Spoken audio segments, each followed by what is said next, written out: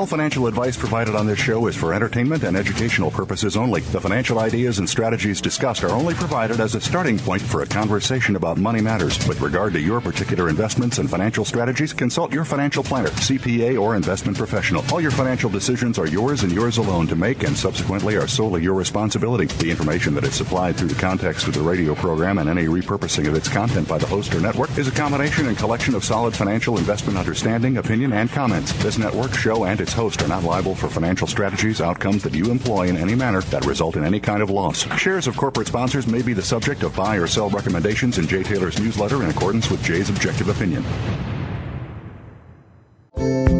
I'll be sliding down, I'll be gliding down.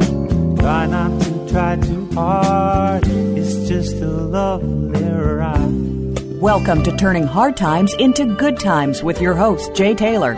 This hour will help investors fix issues and achieve personal gain. Now, here's your host, Jay Taylor. Welcome to Turning Hard Times into Good Times. I'm your host, Jay Taylor, and I'm also the author of a newsletter called Jay Taylor's Gold, Energy, and Tech Stocks, and my company, Taylor Hard Money Advisors, is also in partnership with Roger Wiegand, who publishes Trader Tracks, and Chen Lin, who publishes What is Chen Buying, What is Chen Selling. We would like to remind you that there is a special introductory offer for first-time subscribers to each of those newsletters. Call my assistant, Claudio Bassi, in New York at 718-457-1426, 718-457-1426, or go to miningstocks.com. Also go to jtaylormedia.com to access this show and all the other activities that yours truly is involved with. Well, I want to thank each of you for listening to this show, making it the number one show on the Voice America Business Channel. Also want to thank our sponsors for making this show economically viable. For the first hour of today's show, they are American Manganese, Atochia Resources, Lucky Strike Resources, Helio Resources, Metanor Resources, Merrick's Gold Inc., Millrock Resources, and Palanjo Exploration. Well, today I am in Hong Kong on my way to Taipei. Given the difficulty of doing live shows from Asia, today's show has been completely pre-recorded. Much of today's show involves piecing together warnings of two former U.S. presidents, namely Dwight David Eisenhower and John F. Kennedy. Those warnings have gone largely unheeded, and that has resulted in an erosion of our national standing, not only in terms of our country's financial demise, but also in terms of our morality and the standing that we have around the world, and most importantly, our personal liberties. While the warnings of Eisenhower about the dangers of the military-industrial complex and the warnings of Kennedy about the dangers of our liberties from a powerful secret society, neither of the secret society or the military-industrial complex would have been nearly as damaging as they have become to our personal liberties had it not been for the very damaging policy of Richard Nixon when he took the dollar off the gold standard in 1971. And I will play a short segment of Nixon's speech in the second half of today's show, and thereafter I will comment on how his lies and half-truths have enabled the military-industrial complex and the highly secretive Federal Reserve to take our liberties away from us and in the process impoverish our nation for the benefit of a few ruling elite. Again, none of this would have been possible had it not been for Nixon taking us off the gold standard in 1971. So you'll want to hear Nixon's words and promises in the last half of today's show that will show how he paved the way for the damages that have been done over the last few decades. In a few minutes, you will hear the January 17th, 1961 speech from Dwight Eisenhower, in which he did warn us about our military-industrial complex and how that would take our freedom away from us if it went unchecked. Then you will hear the April 27th, 1962 speech from John Kennedy before the Newspaper Publishers Association, in which he warns of secret societies and how the press must be responsible to keep those interests in the public's awareness. After the speeches of Eisenhower and Kennedy, we will air a recent speech at the National Press Club of one and the only serious presidential candidate who would and still does agree with Eisenhower and Kennedy's warnings. And I'm talking, of course, about Ron Paul, who I know believes actually that I now do believe that he actually has a chance of becoming president. And I'm not saying the odds are great, but the enormous support he enjoys from the grassroots could result, I think, in him becoming the Republican candidate for president. One political analyst recently noted that the depth of Ron's support is something like he has never seen before, and he compared it only to the late Robert Kennedy in the depth of support that he had. So he thinks that Dr. Paul could pull an upset. Toward the end of today's show, as I said, I will be airing Richard Nixon's speech, and I will be commenting on it later after the speech. As Ron Paul recently noted, the Federal Reserve spends more money than Congress of the United States, and it has no responsibility, no oversight to the American public for that. The funding of the military, of course, was made possible, again, by Nixon taking us off the gold standard in 1971, and now our personal liberties are eroding away from us. We now, the President of the United States or the military, can decide that you or I are an enemy of the state, and without a trial can assassinate us, and in fact that has recently happened to an American citizen in Afghanistan with the use of the military drones. What is emerging in America is potentially nothing less, in my view, than a horrific fascist regime similar to that of the Nazi Germany era. All the institutions are in place, in my view, for a similar tragic outcome. And again, Ron Paul stands in the way of that, and that's why I'm playing his speech of October 5th. It will be played in three parts. The first will do with personal liberty, the erosion of it. The second will have to do with the need for gold to hold those personal liberties to allow them to be retained. And thirdly, there's a fairly lengthy question and answer period in which Ron Paul will respond to numerous questions from the audience and from the press club. Then later in the show, I should say that this show is more than most has to do with politics and economics and more theory than practical aspects. However, we always do like to have some practical investment ideas, and so in just a few minutes, as soon as we go to the commercial break, I'm going to be talking to Richard Williams. He is the CEO of a very promising gold exploration company named Helio Resource Corp. Yes, they are a sponsor of ours. One I think has a great deal of promise, and they are in Tanzania and Namibia. Well, that's all. Now we're going to go to our first commercial break so we can get on to former presidents, their warnings. Actually, we're going to be right back with Mr. Williams at Helio Resources and then the discussion with of the various presidents and their warnings. Don't go away. I'll be right back.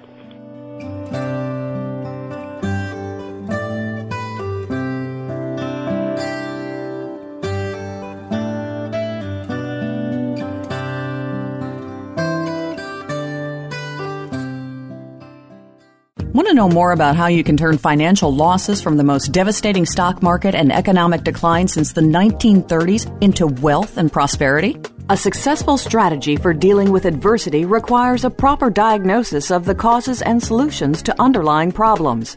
By applying rarely taught Austrian economic theory to policies implemented by our policymakers, Jay Taylor has been able to triple the value of his model portfolio since 2000, while the stock market has been in the worst bear market in decades. At miningstocks.com, Jay and his associates provide a framework for turning the pains of the current bear market and recession into investment gains. Jay is a frequent radio and TV guest and speaker at investment conferences where he shares his highly profitable Austrian economic insights at a time when most people are seeing their 401ks become 201ks or worse. He is available to share his rare profit-making insights via radio, TV, and public speaking engagements. To profit from Jay's insights, call 718-457-1426. American Manganese Incorporated controls the largest deposit of manganese in the southwest United States, and their 43101 preliminary economic evaluation includes the potential to be the lowest cost producer of electrolytic manganese in the world. A National Instrument 43101 report of 14.9 billion pounds of indicated and 3.5 billion pounds inferred. Go to www.americanmanganese.com. Lucky Strike Resources Limited conducts due diligence drilling on the claim with a historical resource of 1.5 billion tons of coal in Mongolia. The project is directly north of China, where the coal consumption tripled in the last 10 years to 3.2 billion tons in 2010. Lucky Strike's management team has a proven track record, having contributed significantly in the building of a multi-billion-dollar company operating in China. Please visit our website at www.luckystrikeresources.com and get in on this investment opportunity at the ground floor. Merrick's Gold, with over 800 square kilometers of contiguous permits in West Mali, Africa. Merrick's and exploration partner IAMGOLD have spent $17 million on the advanced stage Surabaya Gold project in Mali. 40,000 meters of diamond and reverse circulation drilling currently underway to expand Merrick's indicated resource and to determine the true size of the Surabaya Gold deposit. Exploration also continues on the huge gold anomaly at Zone Bambadinka, as well as the major gold system on the Babara and Kofia permits. When it comes to business, you'll find the experts here.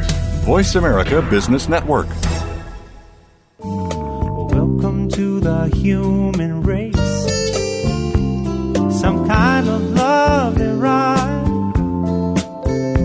I'll be sliding down, I'll be gliding down. Try not to try too hard. It's just a lovely ride. You're listening to Turning Hard Times into Good Times with your host, Jay Taylor. If you have a question or comment about today's show, Jay would love to hear from you at 1-866-472-5790. That's 1-866-472-5790. You can also send an email to questionsfortaylor@gmail.com. That's questions, the number 4, Taylor@gmail.com. Now, back to our program.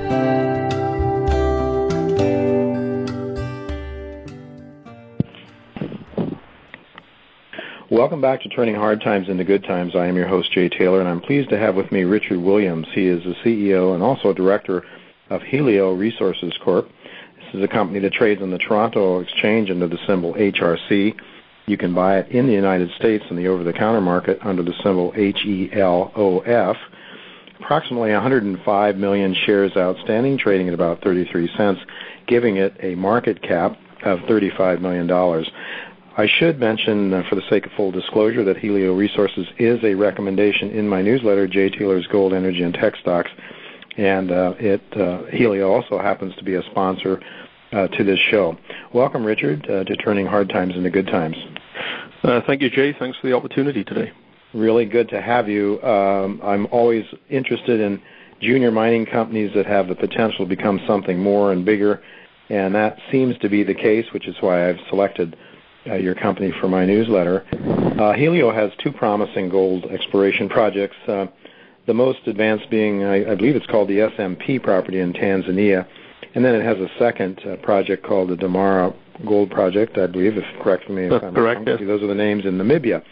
And you have a 43-101 resource, I think, of around 940,000 ounces on your Tanzania project. I understand this resource is considered to be an open pit target, but I understand that you also may have the potential to develop an underground mine there as well. Can you tell our listeners a little bit about your SMP project?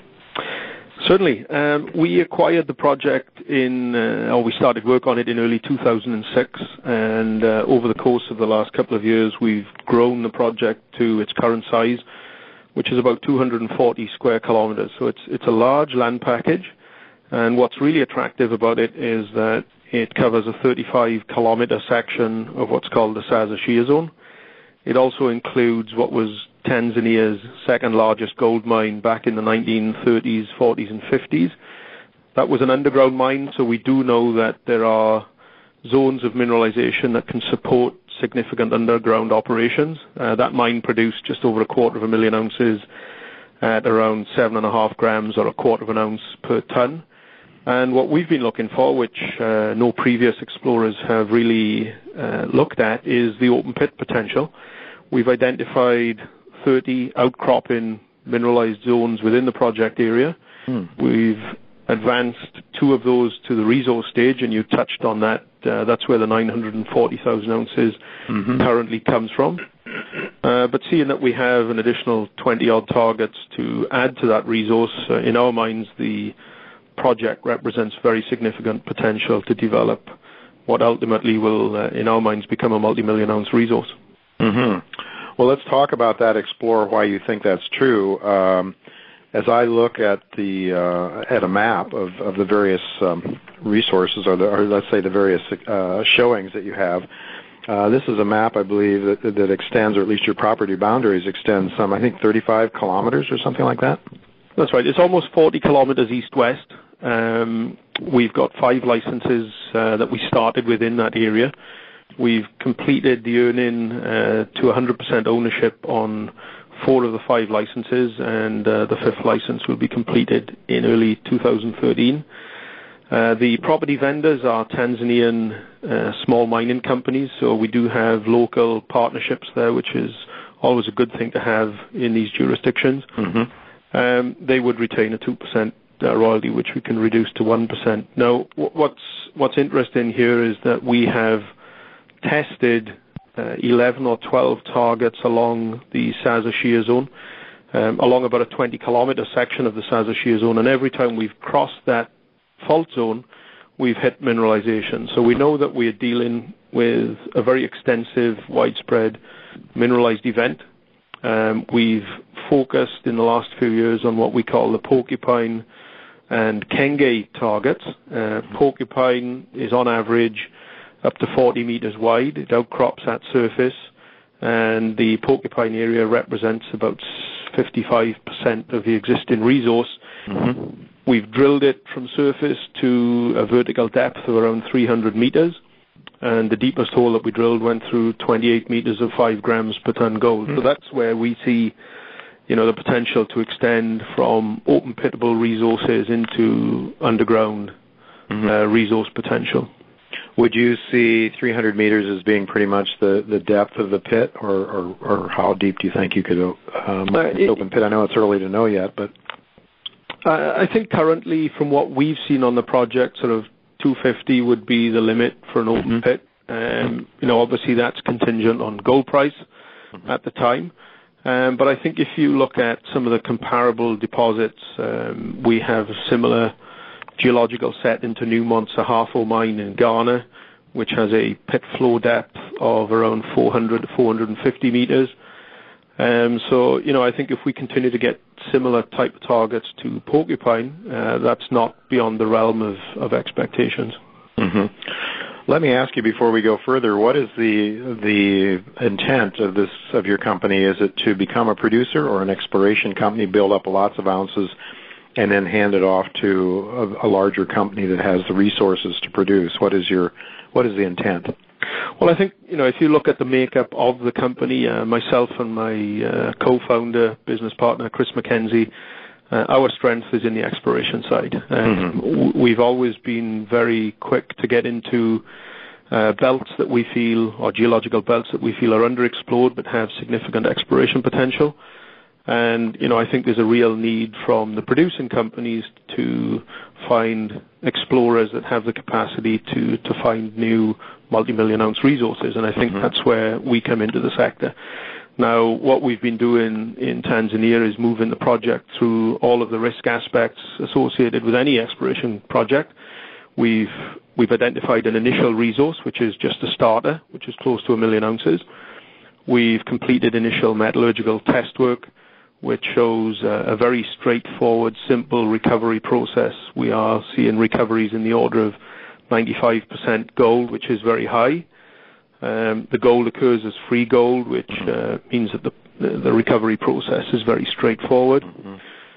And I think that's supported by one of our key shareholders. We've got the IFC International Finance Corp, which is a member of the World Bank, as our largest shareholder, and they obviously recognize the potential to take this project from where it is today into a mine.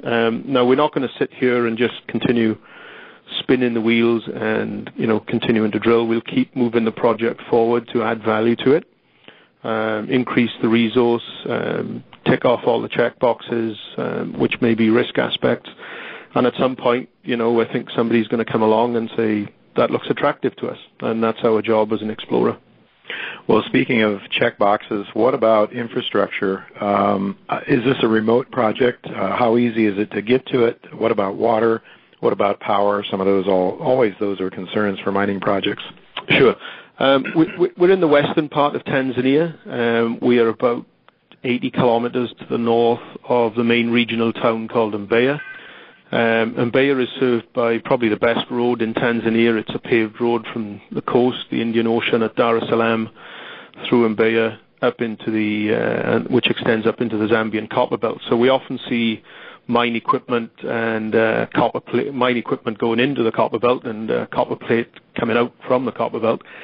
There's railroad access to Mbeya. We've got power into the project area. Currently, it's not sufficient to run a mine, but the grid infrastructure is there.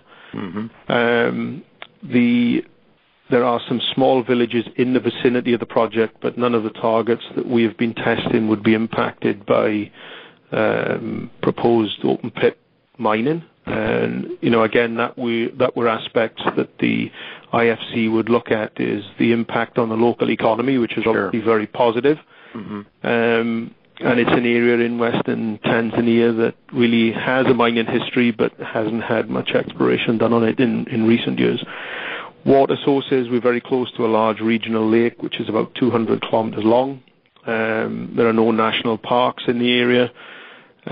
So we're well served infrastructure-wise. I would actually say that we're in a better position than some of the original mines that African Barrick now operates in northern Tanzania. Mm-hmm. Interesting. You have nearly 1 million ounces now. And how extensive of a drill program are you currently engaged in, and when might you expect to update that resource with a new 43-101 resource number? Well, this year's program was planned to drill up to 20,000 meters of drilling in Tanzania. That was a $5 million budget. We've got drill results due to come from the Porcupine resource area, which we expect in the next 2 weeks' time.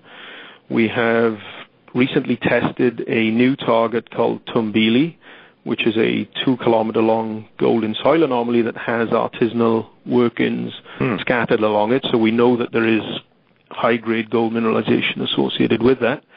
That's due to come in the next, probably within a month. And we are currently drill testing what we call the Kono target, which is midway between Porcupine and Kenge. It's a corridor, strong structural action, good ground preparation for mineralization. And the last drill hole we drilled there came back with almost 4 grams over 13 meters, so it's wide open. That's the ongoing drilling. So from a resource perspective, with success in the current targets that we're testing, we'd like to see the potential for doubling the resource within the next 6 months to 12 months, and that's our objective, is to see that resource get closer to 2 million ounces within the next year. Okay, well, as I say, we have a $35 million market cap, and you would think that should do something for the market cap if you're able to do that. Certainly is a very interesting prospect. I wonder, so you have local participation, which I think is excellent. You want to have good relations with the local people. You want them to understand that it's good for them. And so a lot of your geologists or who are working there on the property, locals, what are some of the local responsibilities? Yeah, our local staffing levels vary obviously with the level of activity, but typically somewhere in the order of 60 to 70 people, of which we have 3 expats and pretty much everybody else is local Tanzanian. So we've got Tanzanian geologists, Tanzanian geotechnicians, and all of the local labor is sourced from the local communities. So that's really had a positive effect on the surrounding villages, and not only from our perspective, but the contractors that we use for diamond drilling, geophysics, also hire locally, and that's really generated some very good relationships with the local communities. Sure. When you if you hand this project off, you develop a multi-million ounce deposit, and clearly the big guys, the big mining companies, are not particularly good at replacing the ounces they're producing. What are some of the names in Africa, in this part of Africa anyway, some of the larger companies that are there now? Well, in Tanzania in particular, you've got African Barrick, which currently has 4 gold mines in production. And their objective over the next 2 years is to be producing at least 1 million ounces per year from Tanzania. Their stated target size is somewhere in the order of 1 million ounces mineable, 100,000 ounces a year production. So obviously we're in that kind of ballpark already.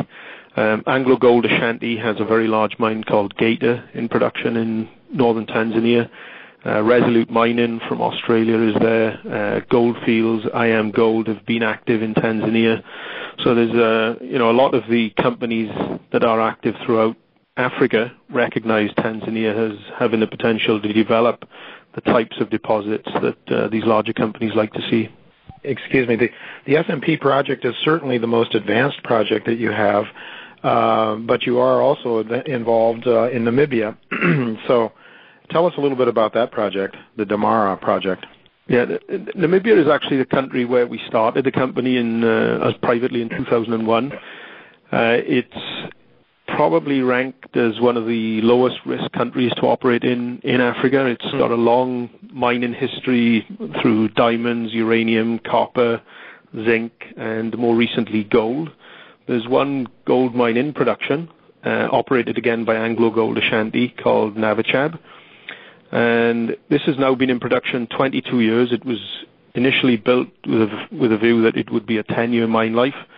So it's already 12 years past its end-of-life date. And the resource, which started off at 800,000 ounces, is now in excess of 6.5 million ounces. And I think that speaks to the potential in this belt that's really never been properly explored. And our licenses are immediately to the east of Anglo's operation. More recently, a company called Oryx Gold, also listed on the Toronto Stock Exchange, acquired what was called the Otjikoto project, which is about 150 kilometers northeast of us. They are currently being acquired by B2 Gold, obviously well known previously as Bema Gold. And I think that's, again speaks to the potential in the country to do good transactions like this, and also the ability for companies to come in and build a mine. Both countries, Tanzania and Namibia, have shown a willingness to see new projects being built quickly and to benefit the economy as quickly as possible. So from that aspect, Namibia is a great place to operate. How much work has been done there so far on your property in Namibia, and how much are you doing now? We have 4 licenses that make up the Damara Gold project. They cover just over 3,000 square kilometers, so it's, again, a very large land package. The 2 licenses closest to Anglo's Navachab mine had some work done on them in the late 1990s, early part of the last decade. And some of the shallow drilling that Anglo completed ended in some very good grade mineralization, examples being sort of 4 meters of 8.5 grams gold, a meter of 71 grams gold, 6 meters of 6.5 grams gold. And due to the depressed gold price at that time, basically there hasn't been any exploration done on those licenses since that time. Now, we own the project 100%. We have a $2 million work program ongoing for this year. We've completed around 9,000 meters of drilling. We've made a new discovery at what we call the Gold Cop target. The first diamond drill hole came back with 50 meters of 2.1 grams gold, 0.8% copper, and half an ounce silver. And that was from about a 50 to 100 meter depth. We also did some reconnaissance reverse circulation drilling over about a 1.5 kilometer strike length around that discovery. And 300 meters away, we went through a zone that was 4 meters of 11.5 grams gold, another one 8 meters of 2 grams gold. And about 100 meters south of the new discovery, we actually went through a very broad zone. It's about 250 meters wide of sort of just short of half gram gold mineralization, which is fairly typical of the bulk tonnage systems that you see at Navachab. It's a combination of low-grade mineralization around higher-grade zones like the 50 meters of 2 grams that we found. Well, you certainly have 2 excellent, very, very exciting properties. How's your budget? How much money do you have in the till? Are you going to need to raise some? We have about 30 seconds left. Sure. Our budget for this year was around $7 million in work. We started the year with around $11 million. With G&A, we're looking at ending the year with around $2.5 million in the bank.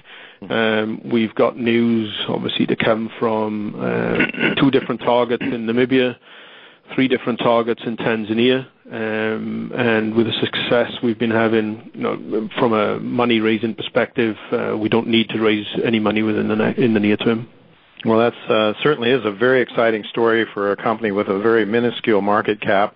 Obviously, most likely some more gold ounces to be reported in the near future. Really look forward to keeping up with all that's going on. I thank you very much for coming on, sharing your story with our listeners. So, folks, don't go away. I'll be right back with speeches from two former presidents, namely Dwight David Eisenhower and John Kennedy, who warned us about the dangers of our economy and our freedoms if the United States embraces a military-industrial complex and if we allow secret societies to become our policymakers.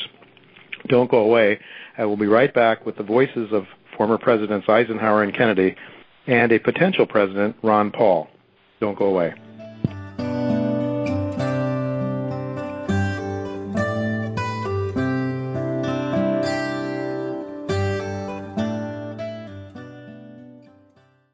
American Manganese Incorporated controls the largest deposit of manganese in the southwest United States, and their 43101 preliminary economic evaluation includes the potential to be the lowest cost producer of electrolytic manganese in the world.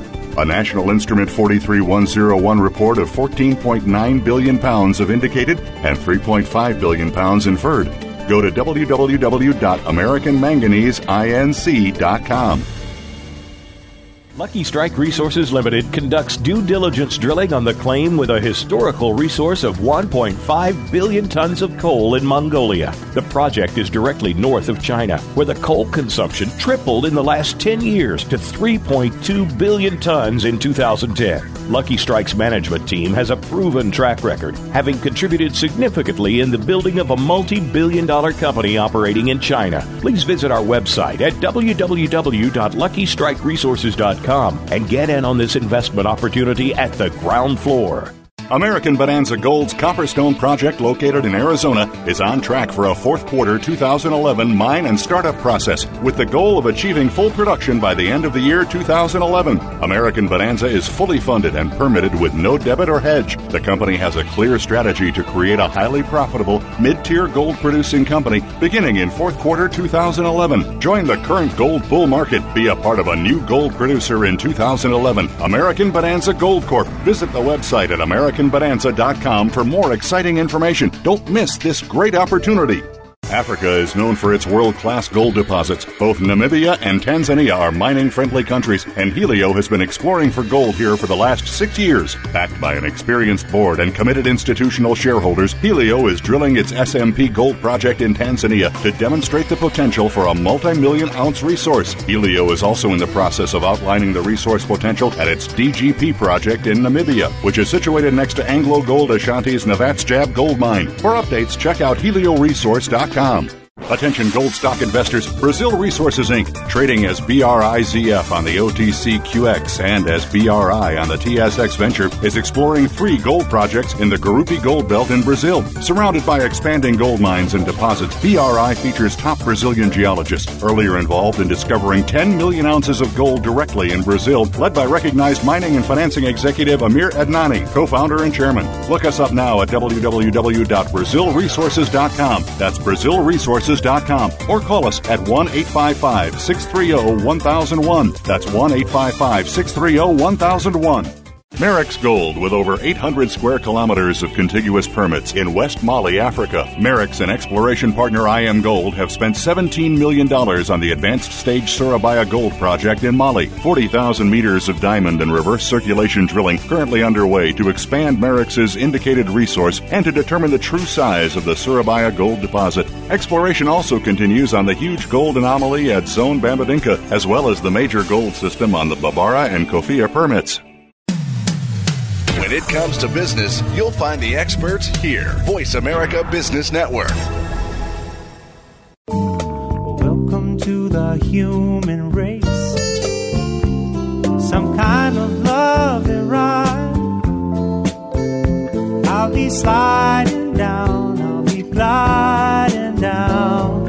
Try not to try too hard. It's just a lovely ride. You're listening to Turning Hard Times into Good Times with your host, Jay Taylor. If you have a question or comment about today's show, Jay would love to hear from you at 1-866-472-5790. That's 1-866-472-5790. You can also send an email to questionsfortaylor@gmail.com. That's questions, the number 4, taylor@gmail.com. Now, back to our program. Welcome back to Turning Hard Times into Good Times. I am your host, Jay Taylor. It is 50 years after the fact when President Eisenhower warned us of the military-industrial complex and John Kennedy warned us about the dangers of a secret society, that a new presidential candidate, Ron Paul, is warning us now that those warnings of earlier presidents are starting to come home to roost. Now it is obvious that America is moving more and more away from the free market economic system that made us the most free people in the history of man, with liberty and justice for all, with some regrettable exceptions along racial lines. In his January 17, 1961 speech, President Eisenhower warned that the military-industrial complex must be held in check or else Americans could lose their freedoms and liberties. And on April 27, 1962, John Kennedy warned us about the dangers of our freedom and liberties being lost as a result of secret societies if they abound and become stronger. In his speech before the Newspaper Publishers Association, Kennedy noted that there is little reason to defend our country if in the process we lose the basic values of freedom and liberty that our country has stood for and our founding fathers risked their lives for. Of course, there is no more dangerous secret society, in my view, than the Federal Reserve Bank. As Ron Paul recently pointed out, the Fed spends more money than Congress does, as it creates money out of thin air for bailing out its friends and cronies. But unlike Congress, the Federal Reserve is not in the least bit responsible and accountable to the American people. Listen now to a short 2.5-minute speech by President Eisenhower, that is the January 17, 1962 speech, followed by the remarks of President Kennedy in 1962. Ladies and gentlemen, the President of the United States. Good evening, my fellow Americans. We now stand 10 years past the midpoint of a century that has witnessed 4 major wars among great nations.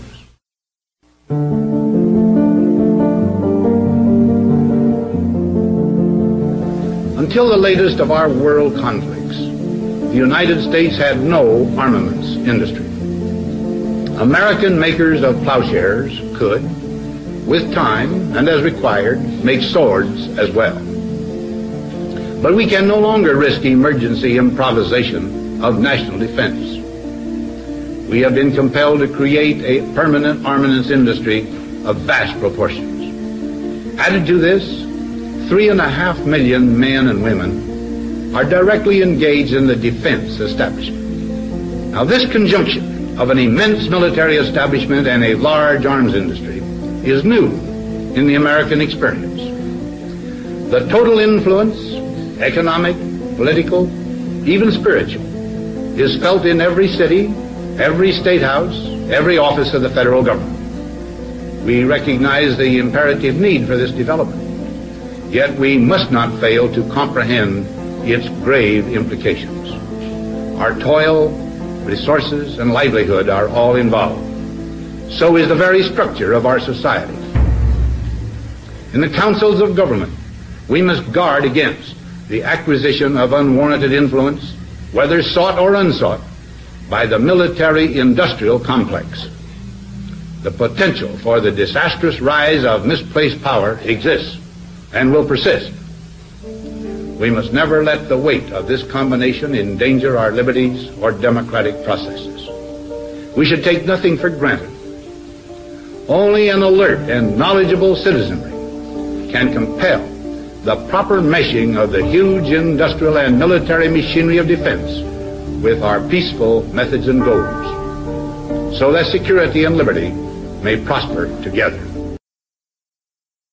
Ladies and gentlemen, the very word secrecy is repugnant in a free and open society, and we are, as a people, inherently and historically opposed to secret societies, to secret oaths, and to secret proceedings. We decided long ago that the dangers of excessive and unwarranted concealment of pertinent facts far outweighed the dangers which are cited to justify it. Even today, there is little value in opposing the threat of a closed society by imitating its arbitrary restrictions. Even today, there is little value in ensuring the survival of our nation if our traditions do not survive with it. And there is very grave danger that an announced need for increased security will be seized upon by those anxious to expand its meaning to the very limits of official censorship and concealment. That I do not intend to permit to the extent that it's in my control. And no official of my administration, whether his rank is high or low, civilian or military, should interpret my words here tonight as an excuse to censor the news, to stifle dissent, to cover up our mistakes, or to withhold from the press and the public the facts they deserve to know. For we are opposed around the world by a monolithic and ruthless conspiracy that relies primarily on covert means for expanding its sphere of influence, on infiltration instead of invasion, on subversion instead of elections, on intimidation instead of free choice, on guerrillas by night instead of armies by day. It is a system which has conscripted vast human and material resources into the building of a tightly knit, highly efficient machine that combines military, diplomatic, intelligence, economic, scientific, and political operations. Its preparations are concealed, not published. Its mistakes are buried, not headlined. Its dissenters are silenced, not praised. No expenditure is questioned, no rumor is printed, no secret is revealed. No president should fear public scrutiny of his program, for from that scrutiny comes understanding, and from that understanding comes support or opposition, and both are necessary. I am not asking your newspapers to support an administration, but I am asking your help in the tremendous task of informing and alerting the American people. For I have complete confidence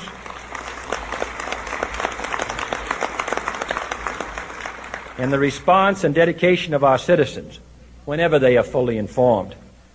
I not only could not stifle controversy among your readers, I welcome it. This administration intends to be candid about its errors. For as a wise man once said, an error doesn't become a mistake until you refuse to correct it. We intend to accept full responsibility for our errors, and we expect you to point them out when we miss them.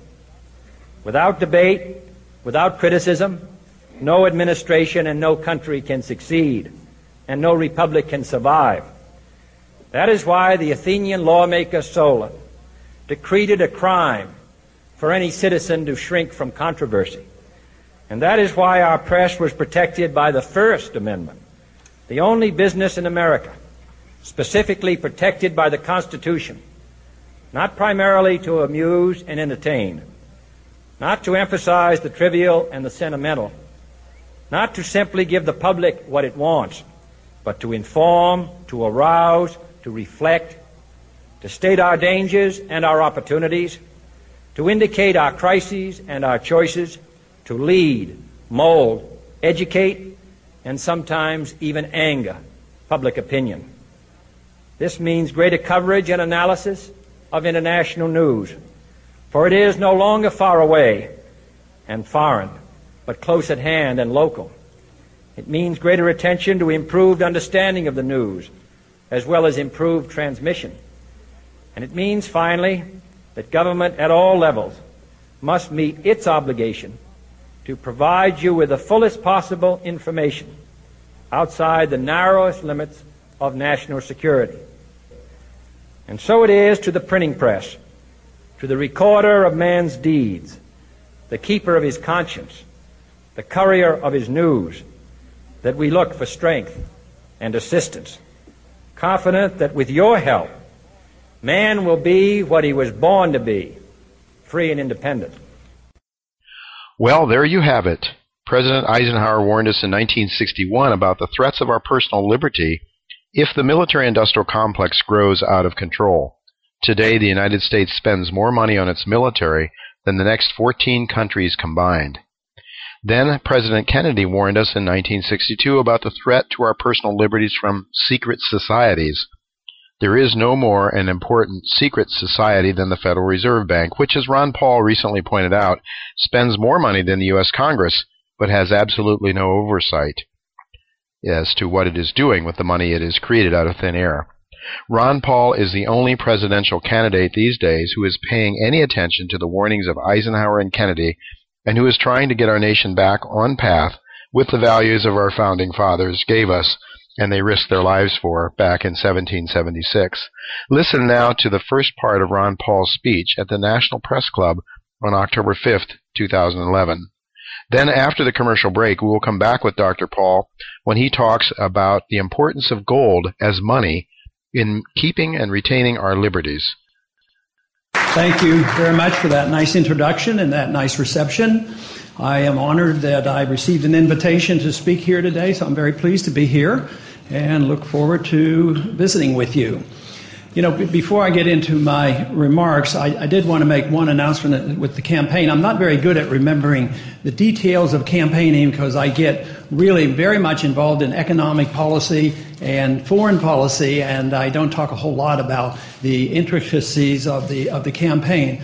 But, you know, we did just end a quarter for fundraising, and the reports will be out, I think, on the 15th. But we do have pretty sound numbers that we have on the amount of money we collected. And I've been told by the staff that we have collected over $8 million, and also that our number of donors to the campaign now is over 100,000.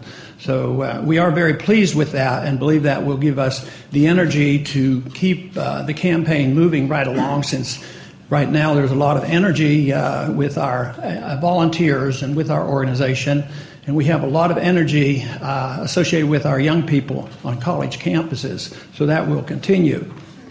But I do want to spend some time today to get started in the discussion is on economic policy, because in the campaign, economic policy right now is the big issue, and the issue of jobs and why we're in a recession and what exactly is going on. 4 years ago, this subject came up, and even in 2007, I was talking about being in a recession, and this was sort of fluffed off. Things have changed a whole lot. My concerns about the monetary system, the Federal Reserve System, the unemployment rate, the financial bubbles that we were experiencing early on have all come about where the average person on the street knows there's something very seriously wrong. And this is not like another recession. We've had 17 setbacks, recession types, some more severe than others, since we've had our Federal Reserve System. So this whole idea that the Federal Reserve is supposed to be the major participant in central economic planning, and they're supposed to give us stable prices, and they're supposed to give us full employment, I would say the evidence is out there. They haven't done a very good job. And even though they might give you statistics and say, well, yes, prices aren't going up that much. Actually, we would like them to go up a little faster, and we only have 2% inflation when they measure prices and CPI. But that is a fiction, and I think most people know it. If you go back to the old calculation of CPI, and if you look to the free market economists, you will find that prices are going up at a rate of about 9%, and for some people in the economy it goes up even faster. So everybody's inflation rate is it's not all the same. So, you know, if you're a very wealthy person, you don't really care about the price of gasoline and other things. But if you're living on the margin, or you're a retired person, it's a very serious matter. And right now, retirees are suffering a whole lot because the last two go-arounds, they didn't get a cost of living increase, claiming that there's no price inflation to worry about. But my challenge over the many years and my motivation to get involved in politics in the 1970s had to do with economic policy in relationship to the principle of personal liberty. I deal with, if somebody asks me what my main goal is, and that is to restore individual liberty to everybody in this country equally. And then you would have a special way of looking at all civil liberties. You would have a special idea about what kind of foreign policy we should have, but certainly it would tell us what kind of an economic policy that we would have. So I believe in the free market. I believe the free market is the only humane system that can provide the maximum benefits to the maximum number of people. And I reject central economic planning. My whole problem in a political sense is that we are now witnessing the failure of an economic system that has been with us, especially since the 1930s, because basically we as a people in our universities have been taught Keynesian economics, and that's planned economy, and the Federal Reserve has become the big central economic planner. But the results right now and the demonstrations on the streets, not only around the world but here in the United States, demonstrates that there's a lot of people who are pretty upset, know there's something wrong, and they want something different. But the big goal is to define exactly why and how we got into this mess and what we have to do to get out of it. The whole theory behind free market economics is that the Federal Reserve is the key instrument for the business cycle. Their job is to monkey around and fix interest rates, the price of money. Most people in this country, most economists, conservative or liberal, are no longer pushing wage and price controls. That doesn't mean they might not try that later on, because wage and price controls are coming in medicine, and that's one of the problems we have already, and we'll have it much worse. But nobody really is out there saying wage and price controls is something that is beneficial. You're listening to From the National Press Club. This week, the guest is Texas Republican Congressman Ron Paul. But when it comes to fixing the price of money, fixing the interest rates, nobody asks any questions. I mean, they just assume, well, the Federal Reserve knows what's best. They know exactly how much money there should be. They know what the interest rate should be.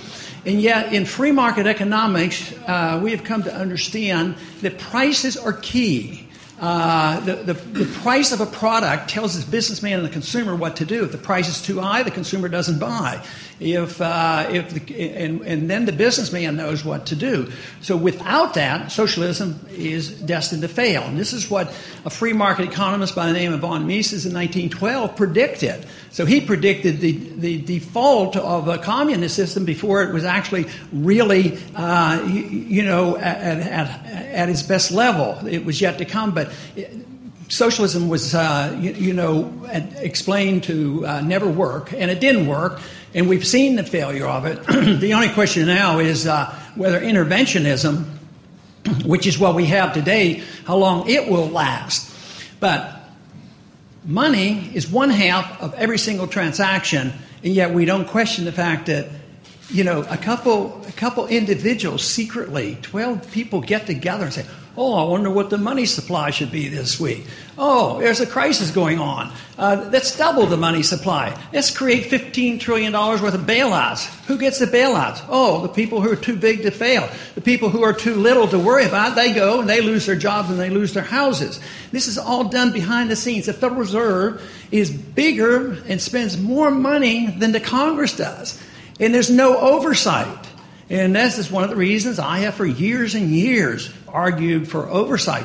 Back in the 70s, it was Henry Royce, a chairman of the Banking Committee, wanted to do it. And Henry Gonzalez, another Democratic chairman, he tried to get it done. It hasn't been done. But we are making inroads due to the lawsuits that have come up and due to a very partial audit that we had last summer. So we are getting some information. The information isn't good. The Fed was involved with probably about $15 trillion worth of transactions, and a third of it was there to serve foreign banks.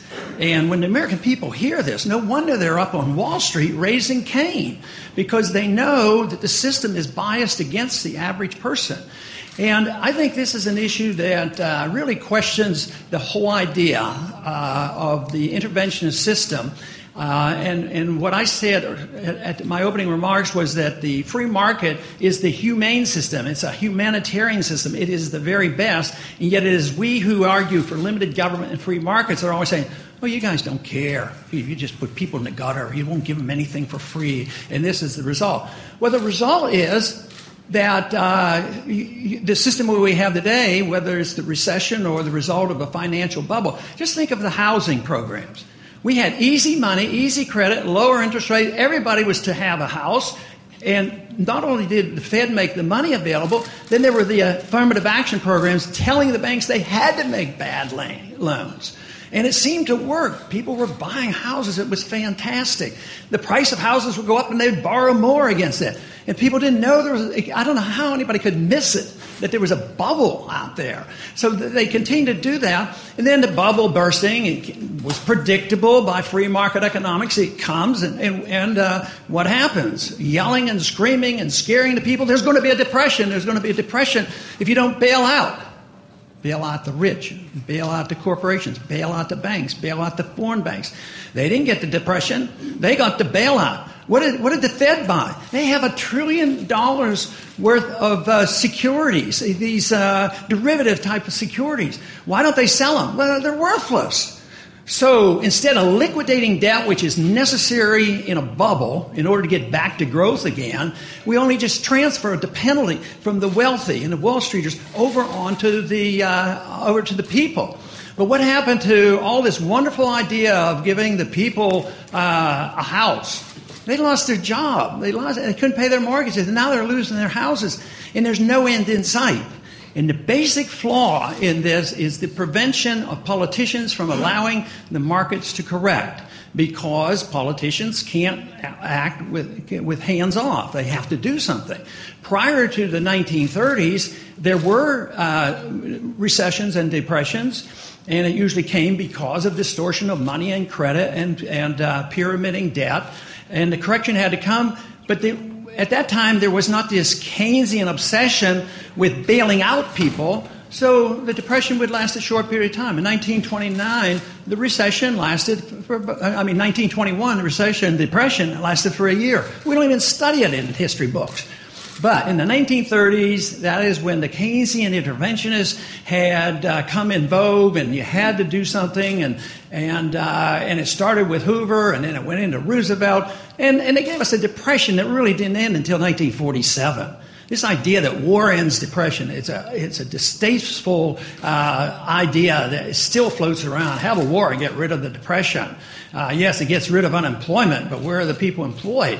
Carrying guns and getting shot at and getting killed. But real growth didn't come until about 1947. That was after millions of troops came home. The military budget was slashed in more than half. Taxes went down 30%. And we went back to work again. But we're doing the same thing, same thing that the Japanese have been doing for a couple decades, propping up bad debt. And that's the most difficult thing that we have to deal with, is allowing these mistakes to be corrected. Now, these ideas have floated around a long time, and they are connected to those ideas of personal liberty. Because we should see people as individuals and not in groups. It was mentioned in the introduction about who can and who cannot serve in the military. And I see that as those problems that we've had in the past is too often we see people, in the very long past, people were mistreated because they belonged to certain groups, which was very evil. But now we still see people trying to gain advantage. Well, I belong to this group or this group or this group. And a person that understands personal liberty sees everybody as an individual. And it has nothing to do with the group that you belong to.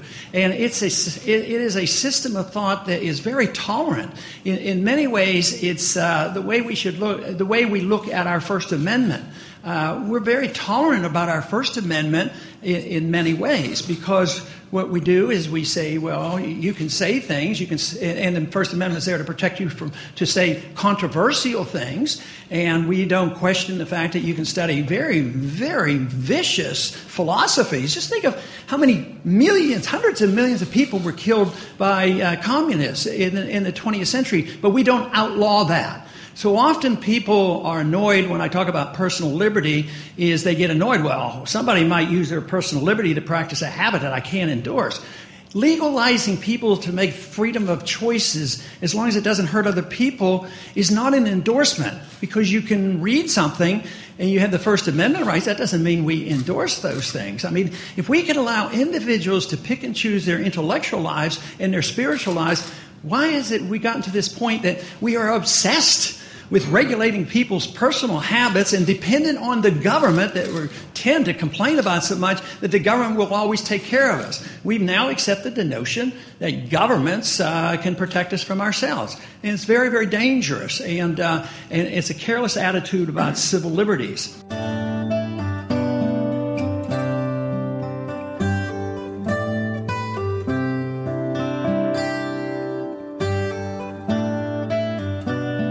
American Bonanza Gold's Copperstone project located in Arizona is on track for a fourth quarter 2011 mine and startup process with the goal of achieving full production by the end of the year 2011. American Bonanza is fully funded and permitted with no debit or hedge. The company has a clear strategy to create a highly profitable, mid-tier gold producing company beginning in fourth quarter 2011. Join the current gold bull market. Be a part of a new gold producer in 2011. American Bonanza Gold Corp. Visit the website at AmericanBonanza.com for more exciting information. Don't miss this great opportunity. American Manganese Incorporated controls the largest deposit of manganese in the southwest United States, and their 43101 preliminary economic evaluation includes the potential to be the lowest cost producer of electrolytic manganese in the world. A National Instrument 43101 report of 14.9 billion pounds of indicated and 3.5 billion pounds inferred. Go to www.americanmanganeseinc.com. Attention gold stock investors, Brazil Resources Inc., trading as BRIZF on the OTCQX and as BRI on the TSX Venture, is exploring 3 gold projects in the Gurupi Gold Belt in Brazil. Surrounded by expanding gold mines and deposits, BRI features top Brazilian geologists, earlier involved in discovering 10 million ounces of gold directly in Brazil, led by recognized mining and financing executive Amir Adnani, co-founder and chairman. Look us up now at www.brazilresources.com. That's brazilresources.com. Or call us at 1-855-630-1001. That's 1-855-630-1001. Africa is known for its world-class gold deposits. Both Namibia and Tanzania are mining-friendly countries, and Helio has been exploring for gold here for the last 6 years. Backed by an experienced board and committed institutional shareholders, Helio is drilling its SMP gold project in Tanzania to demonstrate the potential for a multi-million-ounce resource. Helio is also in the process of outlining the resource potential at its DGP project in Namibia, which is situated next to Anglo Gold Ashanti's Navatsjab gold mine. For updates, check out helioresource.com. Lucky Strike Resources Limited conducts due diligence drilling on the claim with a historical resource of 1.5 billion tons of coal in Mongolia. The project is directly north of China, where the coal consumption tripled in the last 10 years to 3.2 billion tons in 2010. Lucky Strike's management team has a proven track record, having contributed significantly in the building of a multi-billion-dollar company operating in China. Please visit our website at www.luckystrikeresources.com with over 800 square kilometers of contiguous permits in West Mali, Africa. Merrick's and exploration partner IM Gold have spent $17 million on the advanced stage Surabaya Gold project in Mali. 40,000 meters of diamond and reverse circulation drilling currently underway to expand Merrick's indicated resource and to determine the true size of the Surabaya gold deposit. Exploration also continues on the huge gold anomaly at Zone Bambadinka, as well as the major gold system on the Babara and Kofia permits. Want to know more about how you can turn financial losses from the most devastating stock market and economic decline since the 1930s into wealth and prosperity? A successful strategy for dealing with adversity requires a proper diagnosis of the causes and solutions to an underlying problem. By applying rarely taught Austrian economic theories to policies implemented by our policymakers, Jay Taylor has been able to quadruple the value of his model portfolio since 2000, while the stock market has been in the worst bear market in decades. At miningstocks.com, Jay and his associates provide a framework for turning the pains of the current bear market and recession into investment gains. Jay is a frequent radio and TV guest and speaker at investment conferences where he shares his highly profitable Austrian economic insights at a time when most people are seeing their 401ks become 201ks or worse. He is available to share his rare profit-making insights via radio, TV, and public speaking engagements. To profit from Jay's insights, call 718-457-1426 or visit miningstocks.com to subscribe to his profitable newsletters. All financial advice provided on this show is for entertainment and educational purposes only. The financial ideas and strategies discussed are only provided as a starting point for a conversation about money matters. With regard to your particular investments and financial strategies, consult your financial planner, CPA, or investment professional. All your financial decisions are yours and yours alone to make and subsequently are solely your responsibility. The information that is supplied through the context of the radio program and any repurposing of its content by the host or network is a combination and collection of solid financial investment understanding, opinion, and comments. This network, show, and its host are not liable for financial strategies, outcomes that you employ in any manner that result in any kind of loss. Shares of corporate sponsors may be the subject of buy or sell recommendations in Jay Taylor's newsletter in accordance with Jay's objective opinion.